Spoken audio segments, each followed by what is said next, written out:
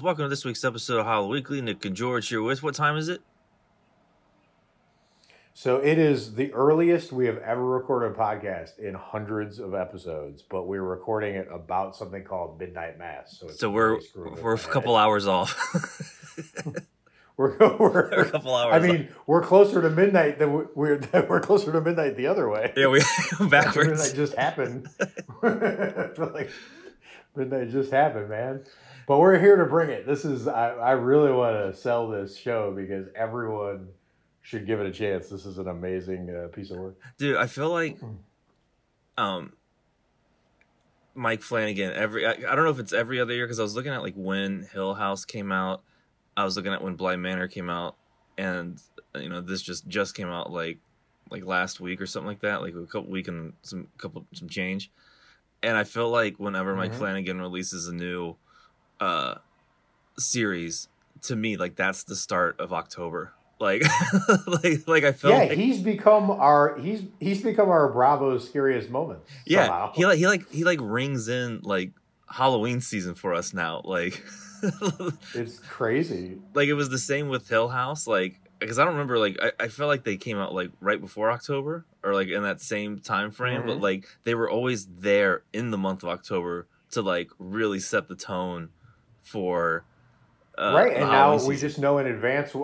We know in advance what Halloween 2022 looks like. It's going to be Mike Flanagan, Fall of the House of Usher, dude. Edgar Allan Poe. How cool is that, so dude? Excited. Like, I'm so excited. There's a great horror author.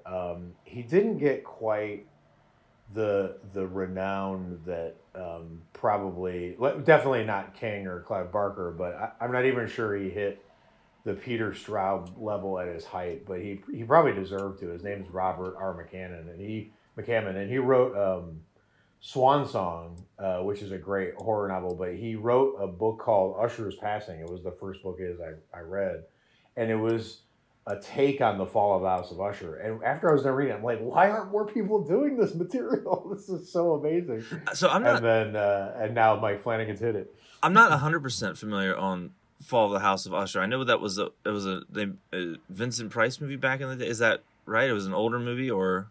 Yeah, I mean, it was part of the Corman cycle. They always did. They were doing all the Poe things, so that was part of it. There's been a lot of adaptations of it. Poe was kind of literary. He was very literary back then, so you could respectable like people like Bev Keane in Midnight Mass would have taught Poe in school, right? So he had she would have been like Edgar Allan Poe, that heretic. But he had a weird respectability, which is ironic considering he was the least respectable major American author ever. But it's really just a Hill House vibe, right? Usher is physically connected. The house is physically connected to the family. It's sort of like a Portrait of Dorian Gray situation. The family's fortunes are in decline. The house is in decline. When someone gets a headache, a door splits in half, right? It's a crazy cool. It's just perfect. It's perfect for him. It's gonna be great. I am so excited. Okay, so Midnight Mass. I think he wrote this. Like this is like an original thing from him, right? Like this is this I got a lot of my information about this from your fiance. So like I know the idea here, right? Good. Yeah, like we ended it, and then like she like I really like this is my favorite out of the 3 series he's done, but like she really loved it, and like after we finished it that night, like because it's so existential, like she was like, I need answers, and so she was like reading interviews with Mike Flanagan like the rest of the night, and I was trying to sleep when I was here. Did you know that like he's got like 3 kids, and he was writing this for 10 years, and he had to rewrite the conversations, and a lot of the dialogue is him having conversations with himself throughout the years, and I was like, 1, that makes the show way more awesome. 2, can we talk about this in the morning? Right. Right. And now here you are talking about it in the morning. In the morning, yeah. Exactly. Way too early. The ironic thing, though, is it does seem to be his passion project. He said it's the best thing he's done up to this point. And let's not forget, I mean, he's done a lot of the major horror movies of the last few years aware as well. He's really well known for Gerald's Game. He did Doctor Sleep, right?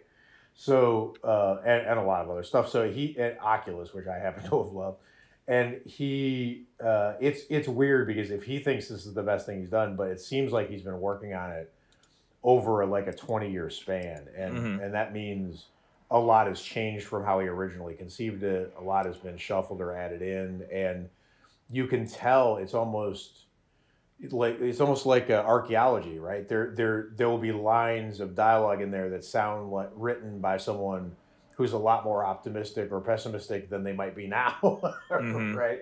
So it's interesting that he grew throughout the whole project, which is really cool. Yeah, and you fell in love with it first. I actually, it's weird. I have it ranked just like you. I like this the best. I like Bly Manor second best. I like Hill House the least of the three, even though I basically love all of them. Yeah. And I do consider Hill House probably the scariest just in terms of traditional horror scares of the three. But Bly Manor, which I really liked, had a wearying effect somehow. The idea of even rewatching it felt heavy, and it made me a little less excited somehow, even though it was better, right? And how unfair to artists. Like, he does Hill House, then he does Bly Manor, which I liked more, and then he drops the third one, and I'm like, nah, I'm going to penalize you for doing better and not get that excited about your new project, because Bly Manor felt really heavy. It felt like reading a Russian novel somehow at times, right? So even though it's amazing. So I knew I was going to watch Midnight Mass. I knew the odds were huge that I was going to love it, but for some reason I just didn't rush into it like you guys did, and you and Alex watched it right away, and I kept getting updates from you of how great it was. We actually, you didn't? No, so we actually watched the trailer. So like we knew we were gonna watch it, or at least I knew I was gonna watch it, and we watched a little bit of the trailer, and I think Alex just wasn't in the mood to get into like a series like that, because we had just finished like a couple series like back to back pretty much, and for the horror community, they'll think this is really scary, but one of the series we watched was Gossip Girl, and I fucking love that show, dude. Yeah, that show is great. Don't get me into the drama between B and S, okay? But I kept looking at what that means, but exactly. Be afraid. I kept looking at. But you didn't. You were thinking maybe not pick up a big show right away. Well, so when did you watch? Like, how did you jump into it? So I think R.C. Martin in the Hollow Weekly group was posting about it, and I saw some discourse in the Hollow Weekly group, which if you're listening to this, join it. About some people, it was the typical horror discussion of, oh, it's not that scary, blah blah blah, and then I was like, well, what are like the critics saying? And it was like 92%, and I was like, okay, well, I think we should probably check it out, because it's pretty unanimous. Seems really good, it's pretty unanimous. This is a great goddamn show. so then we fired it up, and I think I connected with it pretty quick. Like, I immediately loved that opening with the girl who ended up being the ghost for our quote main guy with the glass in her face, right? And then that opening, the very first shot of the fish on his car, and how the police lights were lighting it up, and all you were seeing was that Christian fish outline, and it was the most beautiful, like, Christmas ornament looking, and then it pulls back and you realize the scene you're looking at, and it's horrible. It's so horrible. It was so pretty, and then it got so horrible. And then as it cuts out, it flashes over to the girl laying there, and it got so pretty again. Right? She was like part stained glass. It was incredible.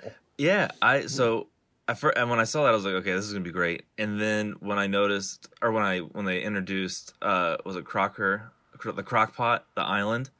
The Crockpot, yep. As soon as I saw that, like, this whole like series was pretty much going to take place on a small island. Like, I'm a sucker for small settings, so I was like, oh, this is gonna be Yeah, like the fog. It was like the fog. You all of a sudden you had that feeling. You were. It's that's amazing. yeah, no. So I knew right away that like I was really gonna dig this. And So it didn't take Alex and you long to no, but to get into it. and the other thing was weren't we was it you and I don't know if we did this on an episode or if it was Alex and I, but we were talking about like what genuinely scares us, and the one thing that I said that I thought was like really freaky that not a lot of horror movies did was like eyes glowing. And like the first episode is just 1,000 eyes glowing. So I was like, "Oh, they're doing it!" and it's everything I wanted. The cats, the cats, and then when the kids are getting high and telling urban legend stories about Harpoon Harry or whatever, and then it flashes over and you get your first glimpse of the there's gonna, by the way, there's spoilers galore in this episode, so just strap in. We highly recommend that you watch it without spoilers, so walk away and come back to this. Watch it, take a week off, because this is a very existential series. Like, it is hardcore. It is. It's but and then you see the first of the Dark Angel and the eyes and the whatever they did musically with that first reveal is just chef's kiss. It's so good. No, it was great. When it okay, so I got good news for you though, because you ready for this? I've already rewatched half of it. Not only did I lap you, I started after you, but now I've watched the whole series. But I rewatched the first 2 episodes again, and I did it on purpose because I knew we were recording this episode, and I had a hunch, and my hunch is so right. Oh, right? lay it on me. So there's things I want. There's something I want to say about this just out of the gate. First of all, right? I am disinclined as a person to enjoy what I think of as like college dorm philosophizing, right? Mm-hmm. So, can God make rocks that people can't lift, or like whatever, all that stuff where people sit around and do whatever. Anne Rice had that disease when she was writing her existential vampire interview with the vampire, cycle, whatever. But, so I really thought I might be in trouble with this series because there is a lot of that. And I see a lot of complaining online that it's a little slow or very monologue heavy or very talky, et cetera, et cetera. And honestly, not only all of that is true, weirdly, mm-hmm. but the thing is, I think Midnight Mass might be helping me as someone who appreciates and loves horror to realize that there might be different ways to grade things than Rotten Tomatoes score or whether there's good or bad things in them, right? I started to realize when I was watching this that even if it isn't perfect, even if it has a couple of flaws, even if it is a little like baggy in terms of it's filled with speechifying, there are things in this show that are 10 times better than you will find them anywhere else in horror right now, maybe even in basically dark or mainstream entertainment right now. And that in and of itself kind of makes it more than worth it, right? Because first of all, Hamish Linklater, the actor who plays the priest, gives like a performance for the ages, mm-hmm. along with Bev Keane, both of them.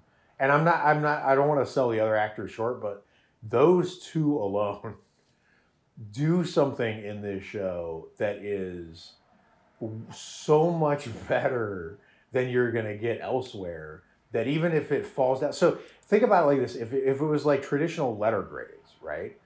If you're scoring on like whether it's a B here or a C plus here or whatever, the thing is you have to go up off the letter chart. You have to go 10 letters above A, wherever that would be. You'd have to make up a letter 10 spots higher than A for a couple of things that are going on there. And you just aren't, it's like in, Final Destination when the guy swings the hammer to win the prize and knocks the bell off the top of the thing because he's so strong, right? Like there's no bell left on this. So even if Mike Flanagan steps up, in episode 3 and goes to swing the hammer, and the little iron thing only goes halfway up the runner or whatever. There's no bell there anymore because he blew the fucker off. Right. with other things he did in this show.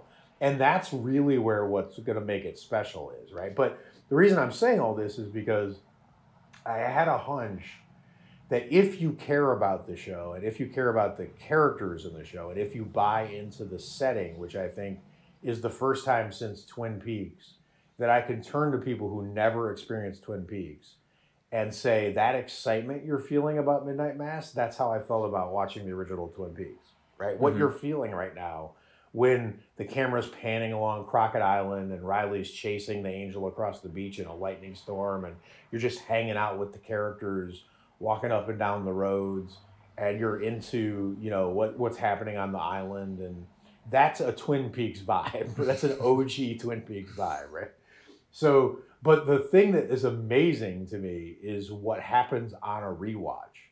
Dude, I was like, I'm going to just take very small notes and rewatch a couple episodes so that I can prepare for us recording this podcast. I have like 30 notes from the first 20 minutes of episode 1. No way. From the rewatch. And I'm not going to go through them all. I'm just saying once you realize what happens in this show and you go back and rewatch it. Here, I'll give you a couple of examples. Lay it on me. So now that you know what's happening in the show, right? There's this moment when first of all, the fact that a show where we're going to spend the entire time on Crockett Island, the entire time, right?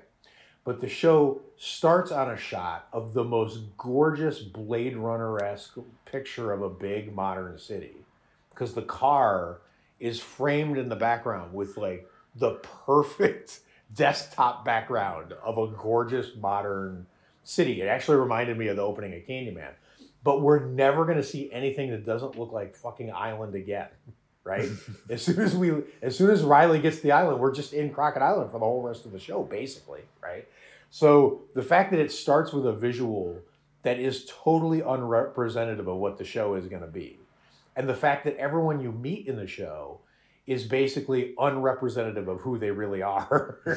The show is mirroring what the characters are doing, right? So just from the fact alone that it's set up that way, and then all of the double meanings that you start to see in what the characters are saying to each other. When Monsignor Pruitt, when Father Paul Hill arrives in the crockpot, right? The first kind of like ships in Dracula. So the first thing I think of is that ship in the storm that always brings Dracula from Transylvania to London, right? Mm-hmm. It's in every Dracula rendition. It's the big ship where the guy ties himself to the steering wheel and everyone gets eaten and there's just bodies and the ship just floats up to the London dock like a ghost ship and unleashes Dracula like the plague on London, right? So there's this trope in vampire, lore about vampires can't cross water theoretically. So if they're on the ship and they're in their boxes of dirt and the ghost plague ship always shows up, right? So then we immediately cut to, in this, because Flanagan is a genius this way, we immediately cut to a ship. And the ship is the ferry. And the ferry is bringing the bad thing. But the bad thing is Riley Flynn, right? The island, the worst thing that the island thinks that the worst thing that's going to land on this island is this murderer, Riley Flynn, this bad reputation guy who, and up to now, all they had was Joe Collie who had shot someone and paralyzed or partially paralyzed them, but hadn't even killed them, right? So the worst villain on the island was Joe. And now Joe's being replaced by the baddest villain of all, the murderer from the big city, Riley Flynn. So we cut to this ship and it's just like smoothly sailing, heading towards the island. You got these shots of Riley on it.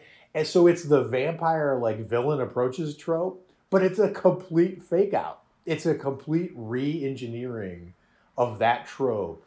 And then the vampire just sneaks in, right? Like he's on the same ship, but he's just minding his business, dragging his own kind of crate, like whatever. Paul Hill kind of sneaks in with no fanfare. Bev shows up at the docks and she's like, "Where's Monsignor Pruitt?" And Sturge is like, "I don't know." And she's like, "He's kind of hard to miss." Right? Like, so it's the total vampire, the Demeter ship Dracula trope, right? But re-engineered so subtly and coolly that it's like it's a fresh take on it, but also a commentary on how it would be in modern times.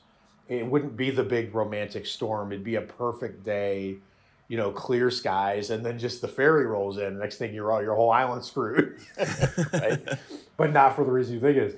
So just from that alone, I find it amazing that he was able to rework a lot of the religious elements that have to do with vampirism, a lot of the way vampire tropes work, into this new structure that he was building. It's just phenomenal. But the special thing here is Midnight Mass isn't just the best horror show that I've seen in quite a while. It's a horror show that I knew was going to give me two pleasures. The first pleasure was the first watch, and the second pleasure was the second watch, knowing the whole story and catching all of the cool things that were happening. And there are so many cool double meaning things that happen once you know what's going on, right? When the father, gets up there and he's giving his very first sermon to the people, and he's telling them, he's like, he literally says the very first episode, the very first time he speaks to the church when he walks in and they're expecting Pruitt and they get Hill. And he goes, "So where is all this headed? It's headed for Easter. It's headed for rebirth. It's headed for immortality." And like, we watched that. I watched that on the first pass as a viewer and thought zero things about it, except for he's a good preacher, right? He's straight just laying down his plan. He was straight out laying down. He was doing the James Bond villain, I'm going to tell you everything is going to happen to you. But he's not doing it in the third act after he catches James Bond. He's doing it immediately. You know what's crazy about that? You just don't know it. What's that? So comparing this is a weird comparison, but comparing this to the Many Saints of Newark, because that was the one thing that I kept thinking about after you were telling me, like in The Sopranos, when people say they're going to do something, it's the thing they should be doing, but then they do the opposite.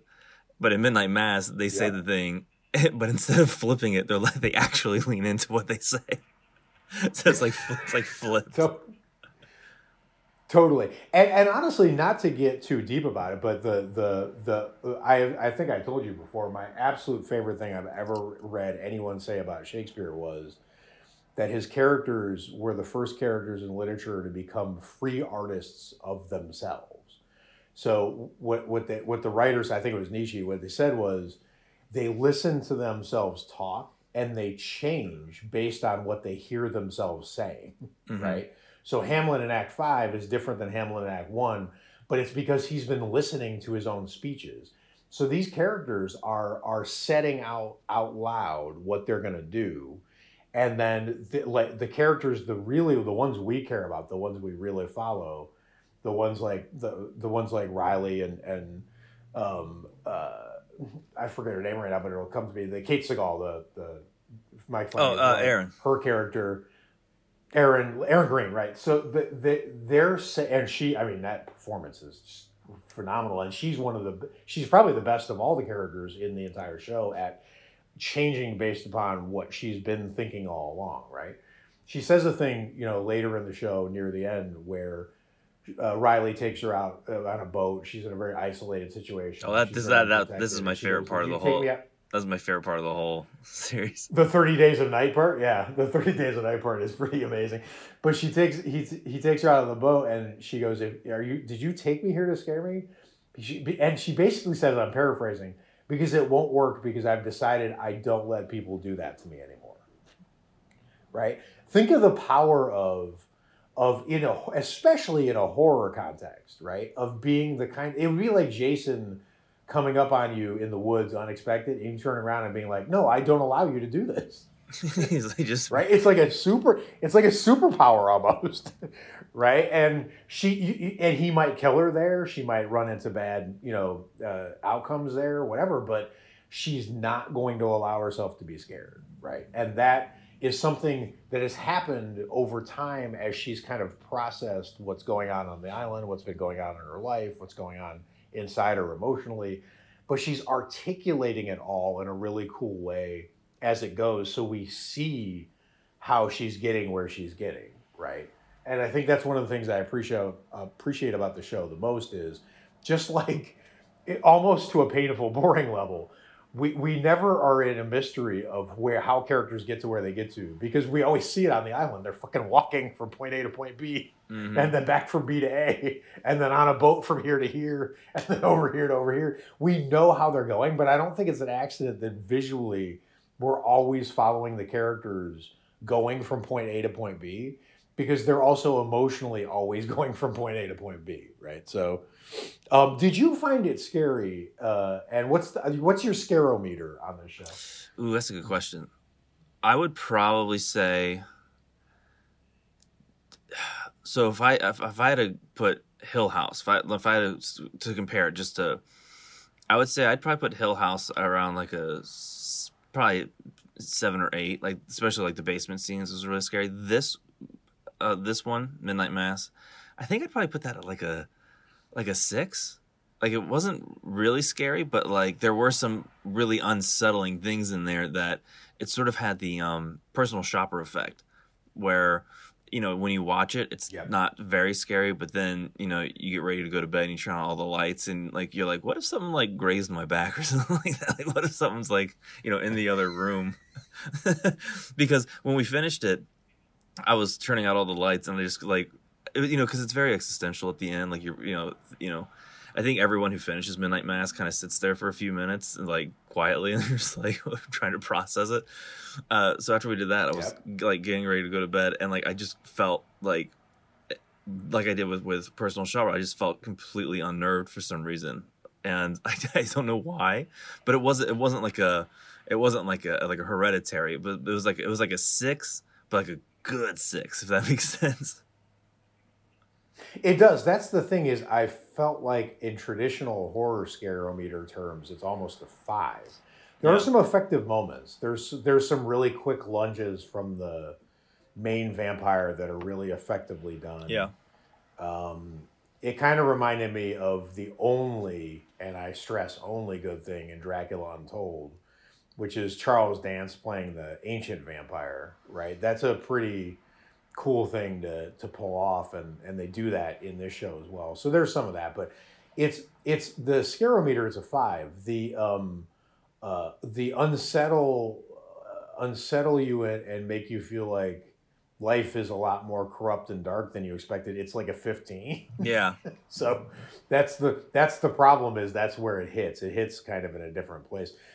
Most of weirdly, the most devastating moments are almost never paranormal, right? Or even if there's something paranormal happening, there, like in the Easter Vigil, really the worst things that are happening in the church until until From Dusk Till Dawn breaks out is they're not the supernatural parts. It's how the people in the pews cannot update themselves fast enough on the changing situation to save themselves, and that's a terrible feeling. Yeah, right? It's like that movie where they're sitting watching the avalanche come down the hill, and the guy's with his family, and he's like, "No, it's fine." He's like, "This happens all the time here," and they're like, "It's getting awfully close." "No, it's fine." And then all of a sudden, the apple boulders are landing next to their like breakfast table, boulders of ice. And the family's like, "It's not fine," right? Like they didn't update themselves fast enough to the oncoming danger, and you keep wanting to yell at them, like, "Get out," like, whatever. But you can't save them; they can't save themselves. It's that kind of thing. But the devastating moments in this show are really quiet. There's a moment I caught on the rewatch early on when Riley gets out of jail and he's coming back home on the ferry, a la Nosferatu, and as his mom calls him and she's talking really like basically loud, like, "I love you, honey. Did they give you all your things back? Do you know what time we're gonna pick you up?" Just mundane, conversation, and she's talking at kind of the level I'm talking now, right? Mm-hmm. And then and then what I didn't notice on the first watch, and it really broke my heart when I realized what was happening. She's talking really loud. Her other son, who's younger than Riley, is in the kitchen. Her husband is about to leave the kitchen, and she's like, blah blah blah blah blah blah, and then she goes, "Okay, well, I'll see you soon. I love you. I love you." And then she drops her voice, like she's embarrassed to tell her own son that she loves him because of the bad thing he did, right? Like the fact that she feels like it's not safe in her own home to express love to her son, who is now a murderer, is so sad. Yeah, well, that's what made right? that's what made And this show has those moments. Well, that's what made the part when Riley eventually becomes a vampire soup and he doesn't show up for work on his father's dock, and it's the first time like you start to see the dad like show some love for his son, but it's like it's very very gradual. And then that moment when he doesn't show up and like he like slaps the crate full of crab at his son. I burst out laughing when he did that, by the way. Yeah, because the crab's like, whoa. I hated his character. I hated his character, man. I absolutely hated his character. Did you hate him towards the end when he started to show the fact that dude, I hated him all the way. I hated him all the way through. I have no forgiveness in my heart for him. I'm sorry. No way. That guy is that dude is terrible. He's either a miss on the writing, or I'm just not disposed to catch whatever's supposed to be going on with that character, because he was nothing but bad to me. A matter of fact, him and his mom were like, they were a huge part of the problem of what was going on the island in general. Right? Like they were in complete denial when Aaron shows up to after Riley 30 days and nights himself. That when Aaron shows up and says, Riley's dead, and he wanted me to come save his family if I could. And she goes, "You're not funny. Why would you say that? You're not funny." Oh, yeah. And it's sort of true and sort of accurate as a response, right? It's sort of like heartbreaking and whatever. But if you're only going to show me a character, so basically I'll map out Riley as I see it. I'll map out Riley's parents' character arc for you. In delusion, not really supportive. In delusion, figured out everything that happened, sing a song, die. Right? That's their character.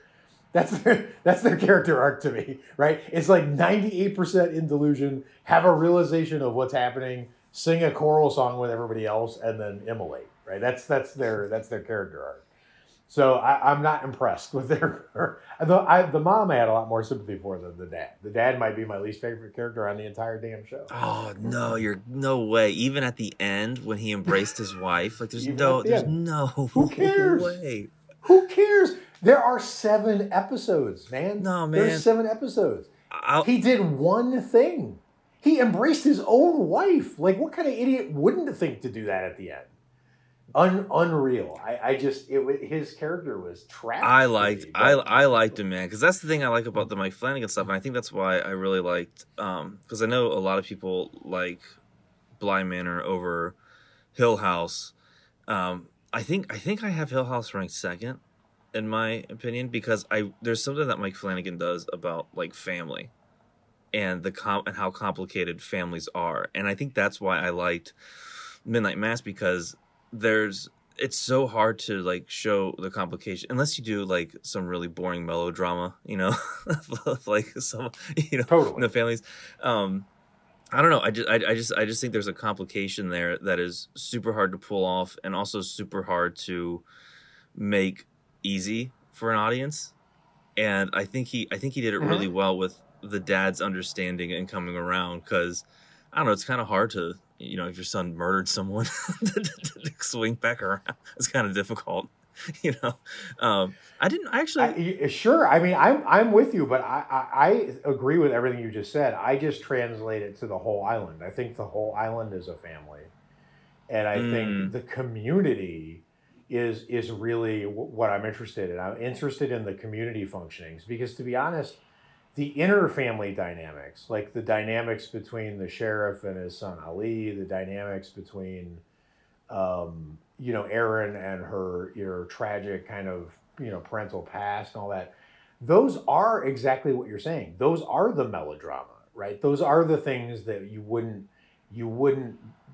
that you could just take them out of this story and drop them into the Notebook, right? And it's sort of the same kind of plot, right? So it's not. That's the thing is, I feel like those are kind of the basic building blocks, and they're good, and they got to be there. And to be honest with you, I'm not complaining. I wanted his characters. I wanted Riley's dad to be trash, because there's a laziness to the writing of redeeming everybody, right, or giving everyone insights or making everyone. It's one of the things where it's something that Stephen King does from time to time, where there's a character who just has no background or ability or capacity or anything for understanding anything in a complicated way, and then all of a sudden they're speaking in like incredibly elaborate literary metaphors about what happened to them as they're dying or whatever. You're like, wait, where did this come from? Riley's dad was obtuse the whole time. He was obtuse till the end. And then he kind of figured it out real quick with the end approaching, and then sang. I mean, whatever. Like, who couldn't do that?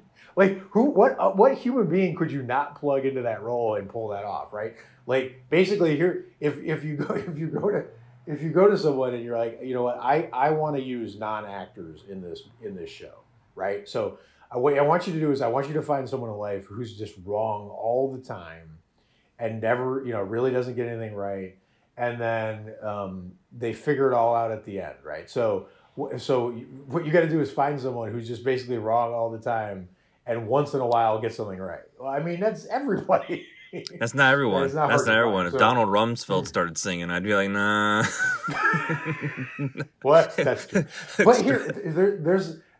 I want to talk about something. I want to ask you something and see if I'm crazy about this or not. But there is something about the cadence in which the priest and Bev talk that I could listen to for hours. I want an audiobook narrated by Father Hill or Monsignor Pruitt and a book narrated by Beverly. I love the way Bev talks. I love the way she emphasizes certain words and doesn't emphasize certain words.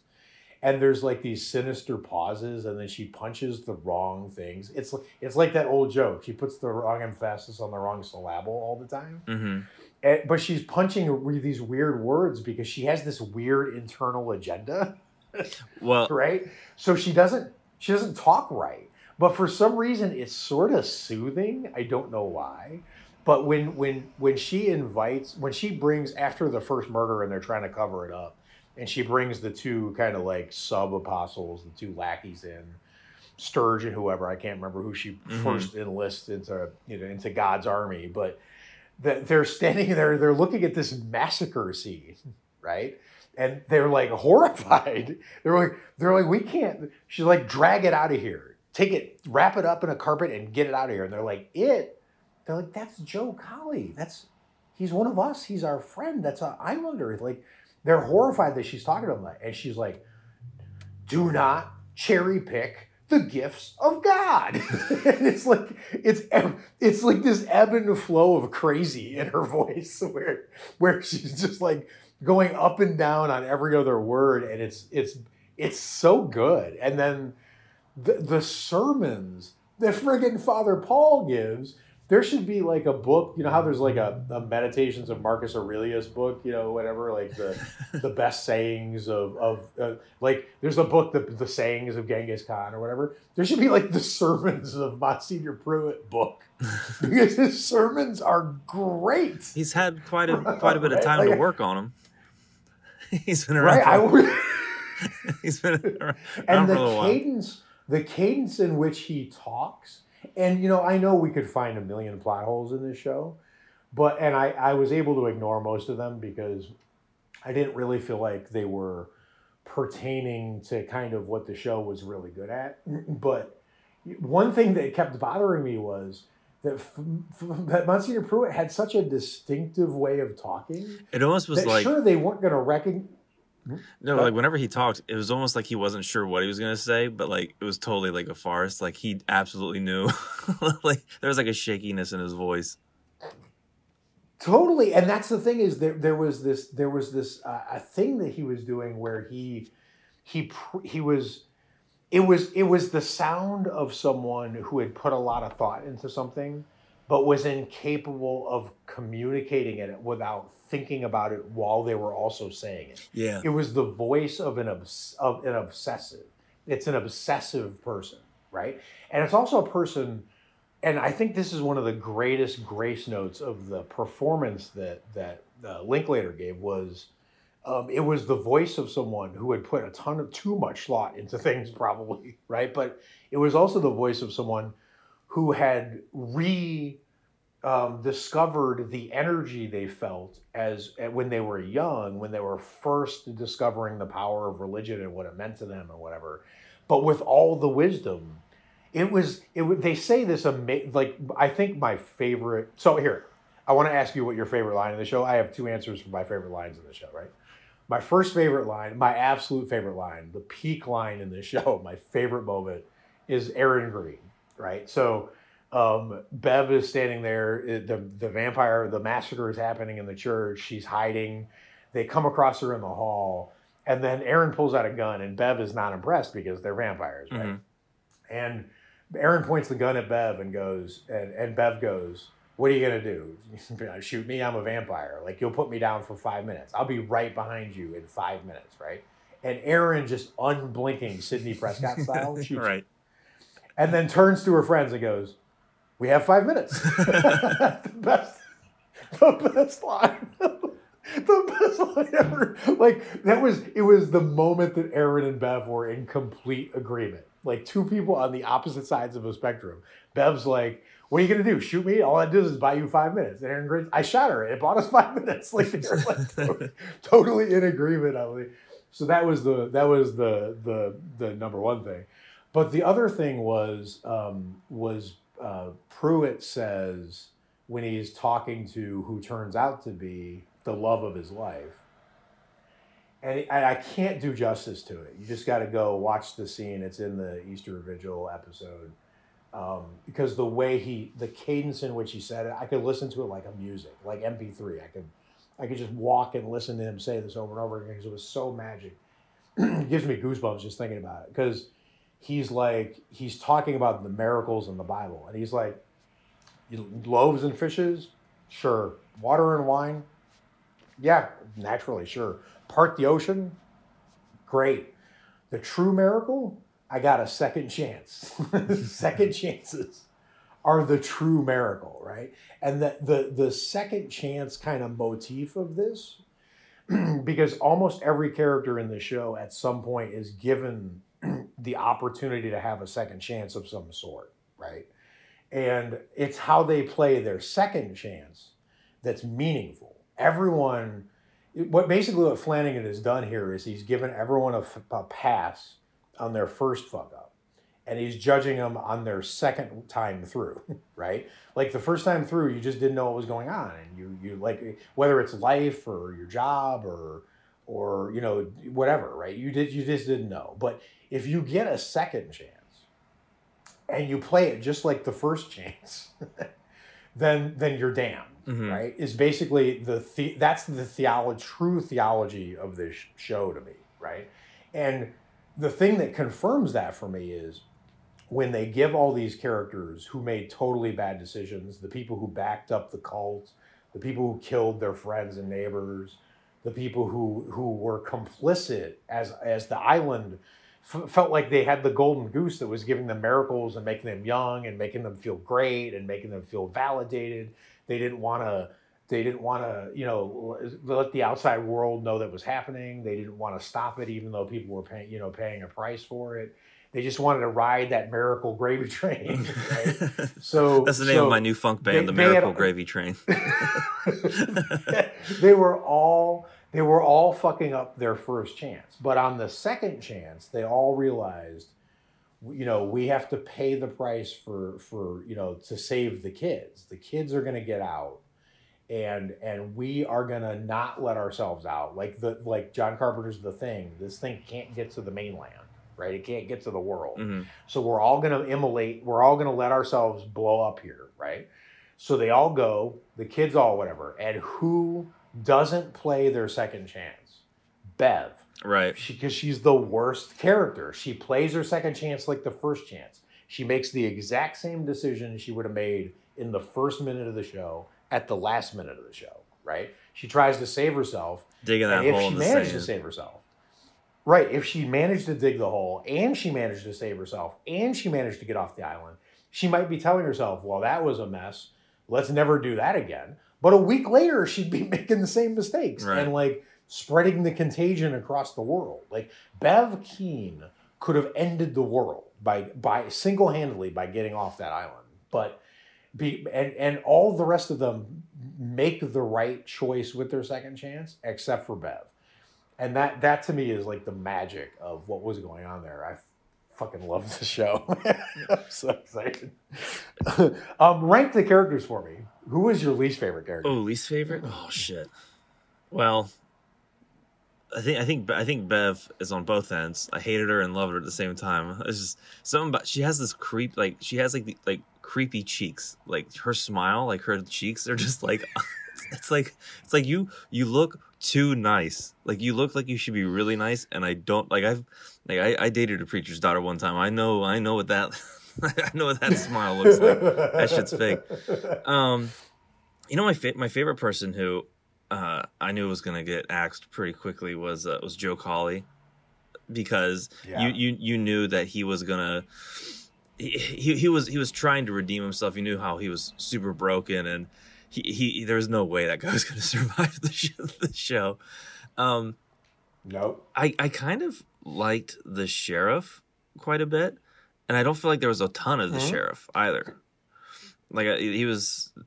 Yeah, not till the end. He started to get a lot more involved in the last two episodes. But yeah, for sure. But it's pretty hard not to have Aaron up top for the best. Aaron is awesome. Because like you were saying like your favorite line of the show, and I don't know what my favorite line was. I don't, because I can't really remember like what line I liked. I remember like the chunks of dialogue, because it's like every other scene there's like a dialogue. But I really liked the when Joe and Riley were shooting the shit after going to their AA meeting.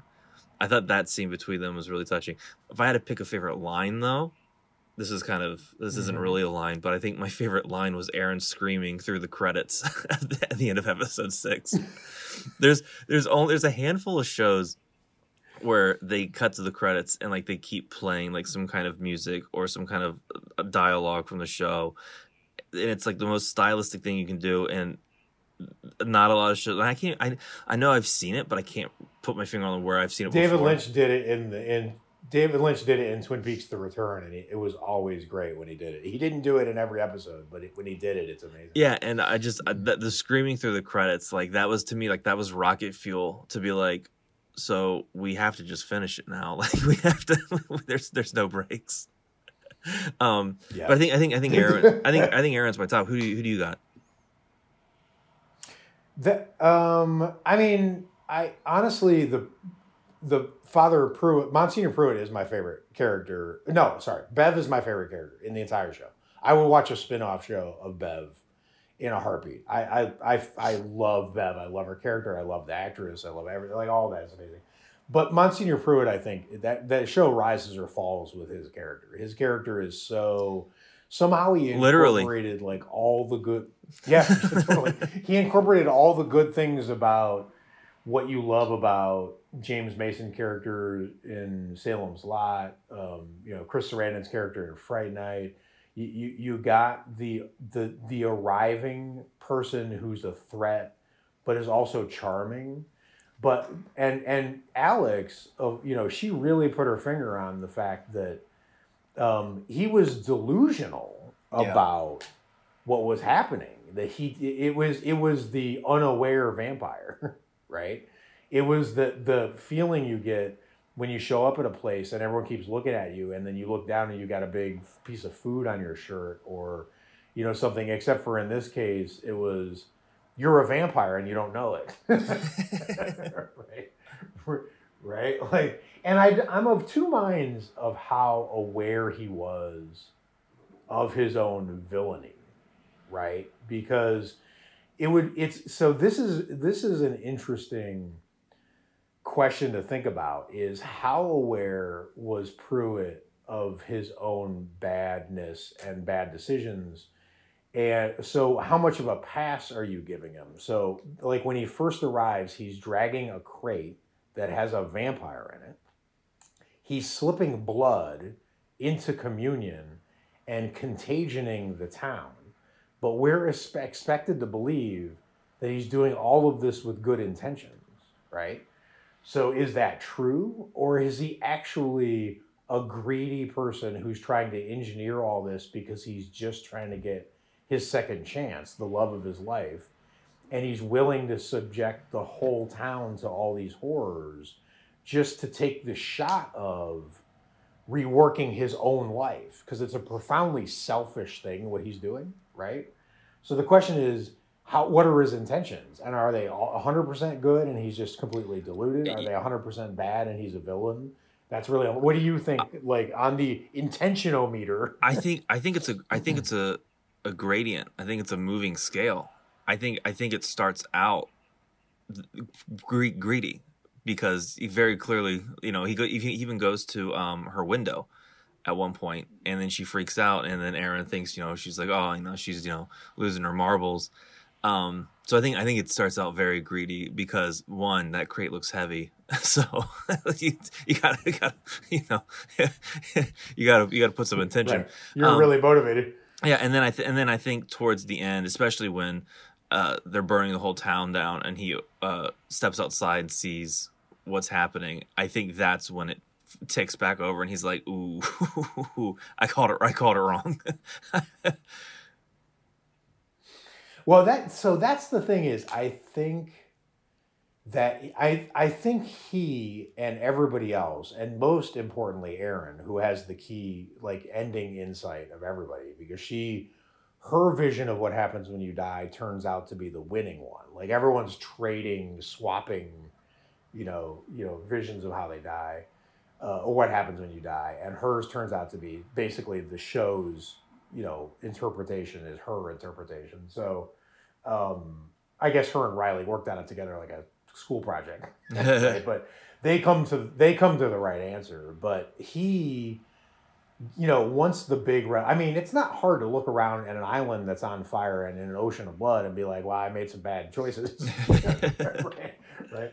But the thing is, I don't know, man. I feel like what you said is interesting. He might have been more of a villain in episode 1 than he was in episode 7, right? Yeah. Which is the opposite order it should be, but maybe that's how it works, which is kind of cool. I think that's kind of exciting. I'm just telling you, man.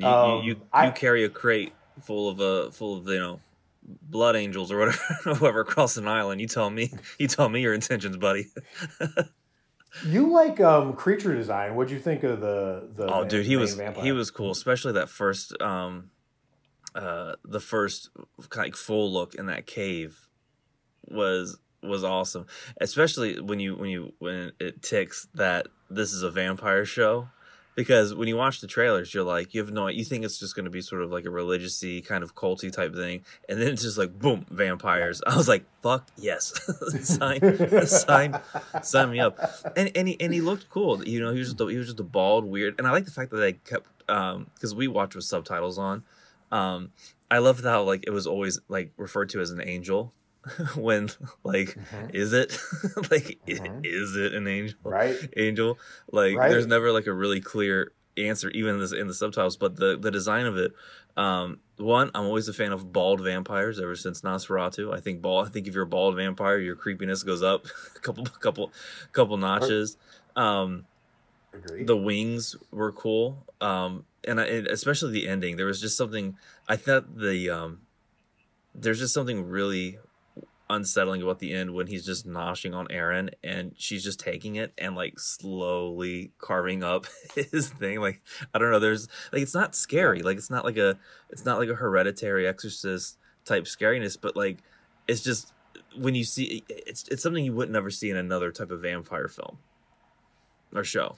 Right, and she was clipping his wings, like in the story she had told about her mom making her hold the bird while she clipped the wings. She was clipping the wings of the vampire. It was a little bit of an on the nose payoff to that story, but the visuals of it were really cool. And the way you find out that the head vampire dies is phenomenal. Oh, right? that last line. You don't see it. Mm-hmm. Yeah, you don't see it. It's the line that tells you that he's dead, which is just so What did you cool. think of the design as a monster?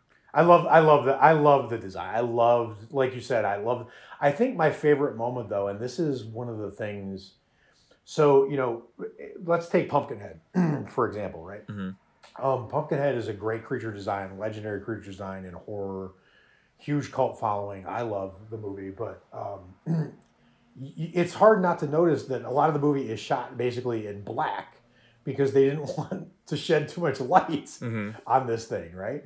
But when the Easter Vigil happens and they dress the I'm calling him an angel, when they dress the angel vampire in the full religious garments and bring him in, and he's standing there with his arms out and his palms up and whatever, but on display in like full light, and it still works.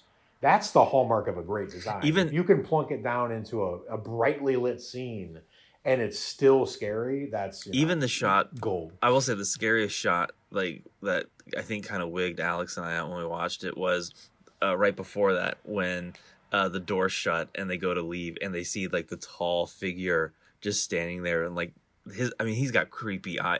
Some of Mike Flanagan and eyes I really did, because he did the same shit in like Dr. Sleep, with everyone's eyes kind of having that weird glow. But yeah, that scene right there is like, if you do like a horror movie montage of, you know, what's going to be in the this decade, there's no way that vampire does not show up in like 20 shots. Like, it is amazing. It's amazing. He's so good. And you know, the thing is, I just want to, because, you know, this is like an A+ review, and we, you know, I'm probably gonna watch this thing. You know, I'm gonna rewatch that scene because I got to see it again now that we talk about it. Right. I mean, it's just like a gift to the horror community that this is something that can be produced out of the horror community, and get some notice and acclaim even outside, you know, the circle that we usually operate in. But it's not perfect, right? The unintentionally. The funniest scene to me, and I probably shouldn't be saying this, and it's probably like whatever, but I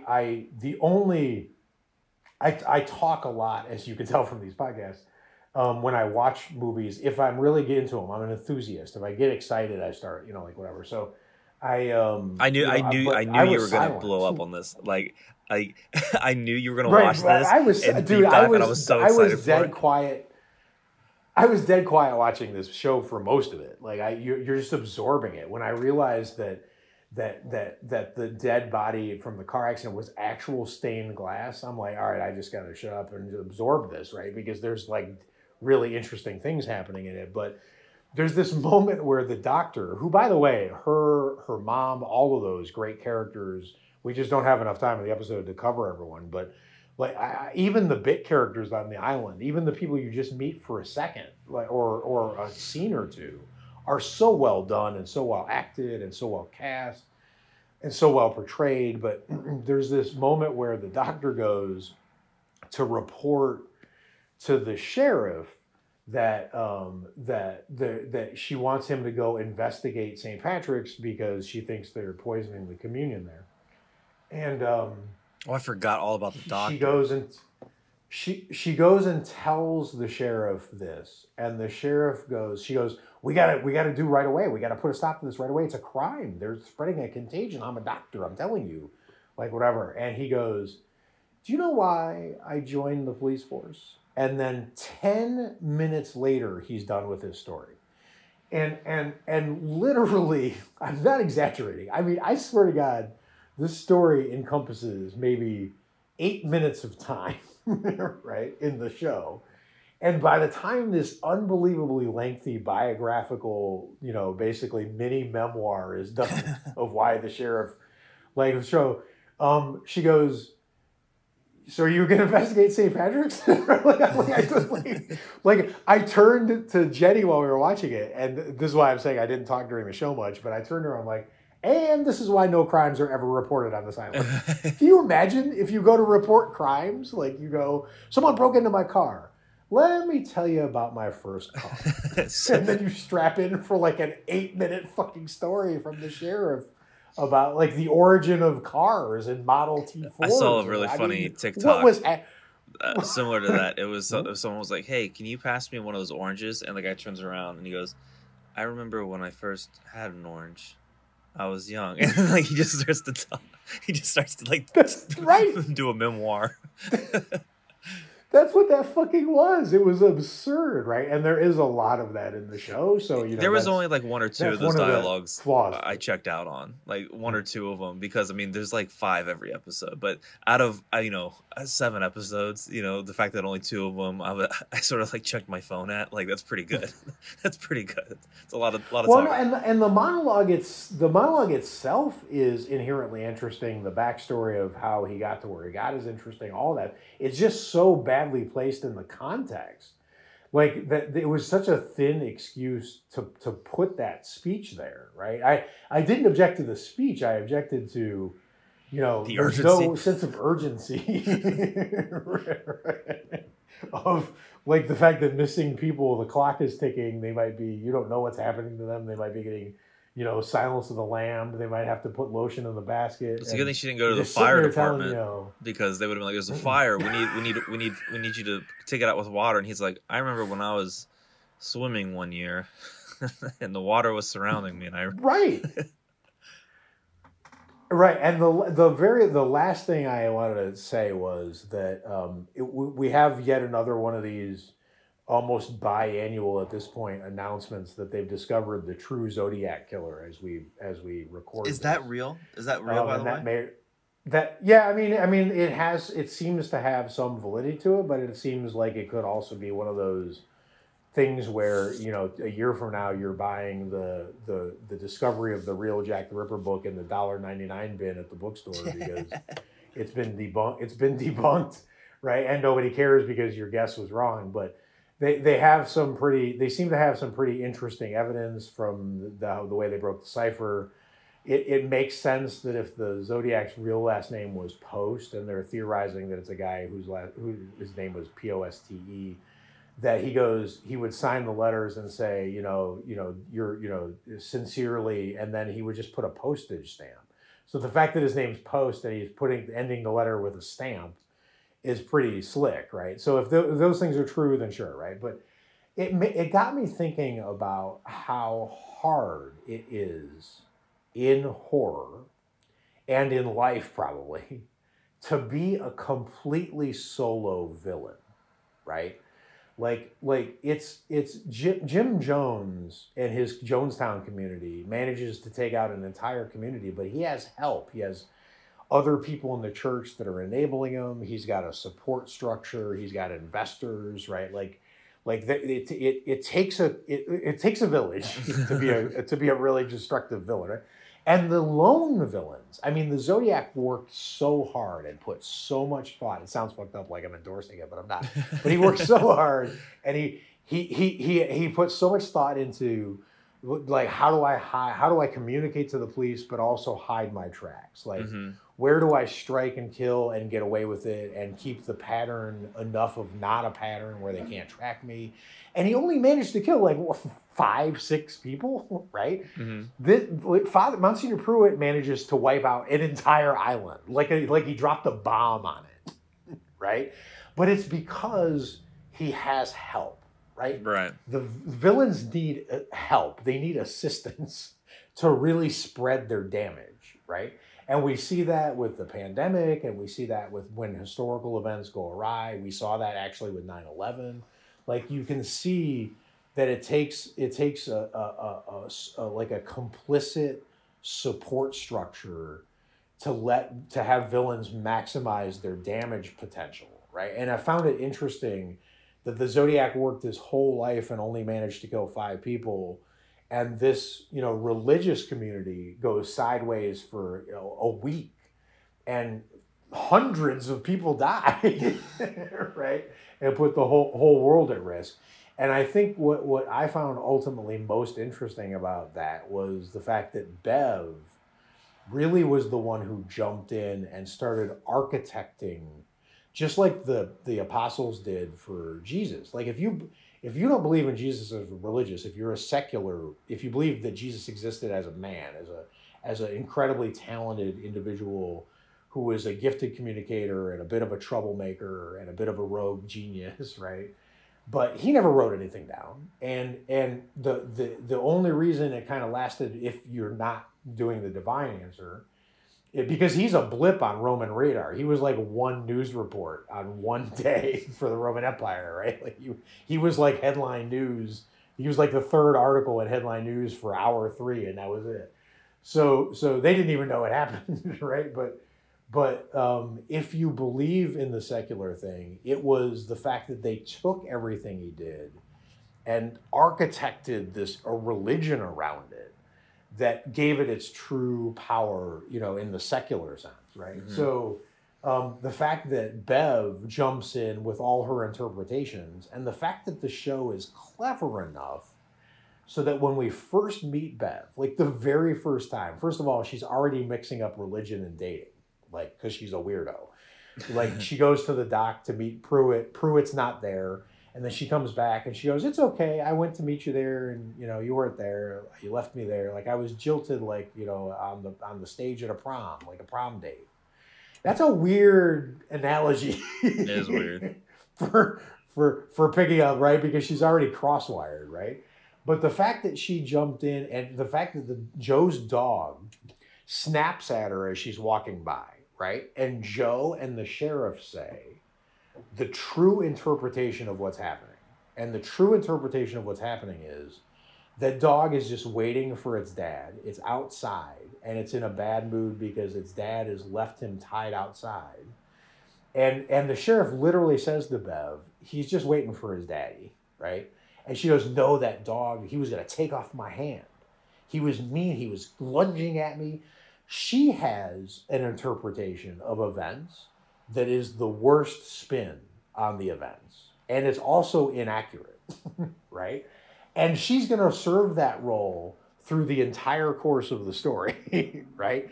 Every time the father does something, he kills Joe, and he's just sitting there, and he doesn't even know what to think of it. Joe's like dead on the floor, and he's covered in blood. And she's like, "Oh, praise be." Like, God moved through you to do this. And then she gives the explanation why. And it's wrong. She's as wrong about that as she was about the dog. But that's her job in the story, is to take the maximal bad potential of the worst, most pessimistic spin of something and make everyone accept it, right? And the fact that they gave us a taste of it at the very beginning in this passing scene with the dog that you don't even think about ever again, but it's the key to her whole character, is phenomenal, right? I can't wait to rewatch the rest of it. I hardly ever rewatch series, but I think over the course of the past hour, I've been convinced to. and dude, in an eyes wide shut way, it's so beautiful. It's such a beautiful show. There's so many like Christmas colors and red and green and blue lighting, and I don't know. It's just a gorgeous show. The shots, the candle vigil when they're walking. Oh, I love that. And the camera pulls up high from like. With the way Hitchcock did the birds with the phone booth bird scene and shoots down on the candle procession. Oh my God, it's just visual. I could watch a show with no sound. No, Amazing. it's like a 10 out of 10 show, like pretty easily. Yeah, well, that's the thing is, I score this show 18 out of 10 where it matters, and like 4 out of 10 for everything that the internet hates about it. I do think it's too speechifying. I do think it's kind of heavy-handed on the nose on some parts, but that's what I'm trying to say is that there's some other things where that see Titanic has that, right? Not this. I know this is not a horror thing.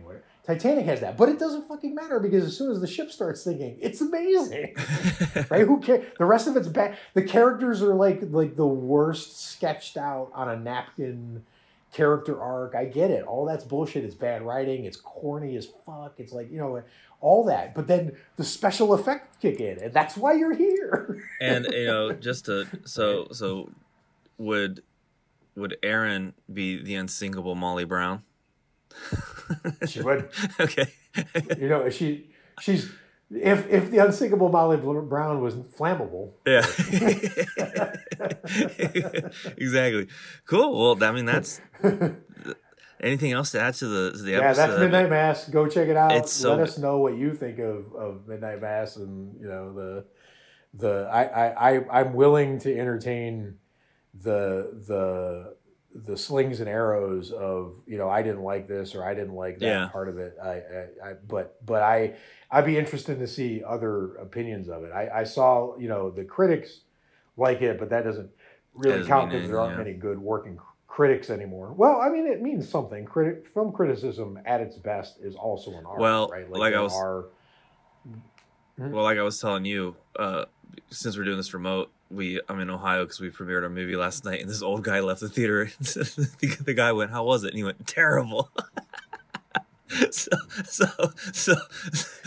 But other people thought it was good. So we should talk about that real quick. How do you check out that movie? Is there a way to do this? Yeah, so it's on Amazon right now. It's called Eating Cars. It is kind of a funky little movie. It was made for $20,000. Like it is low budget.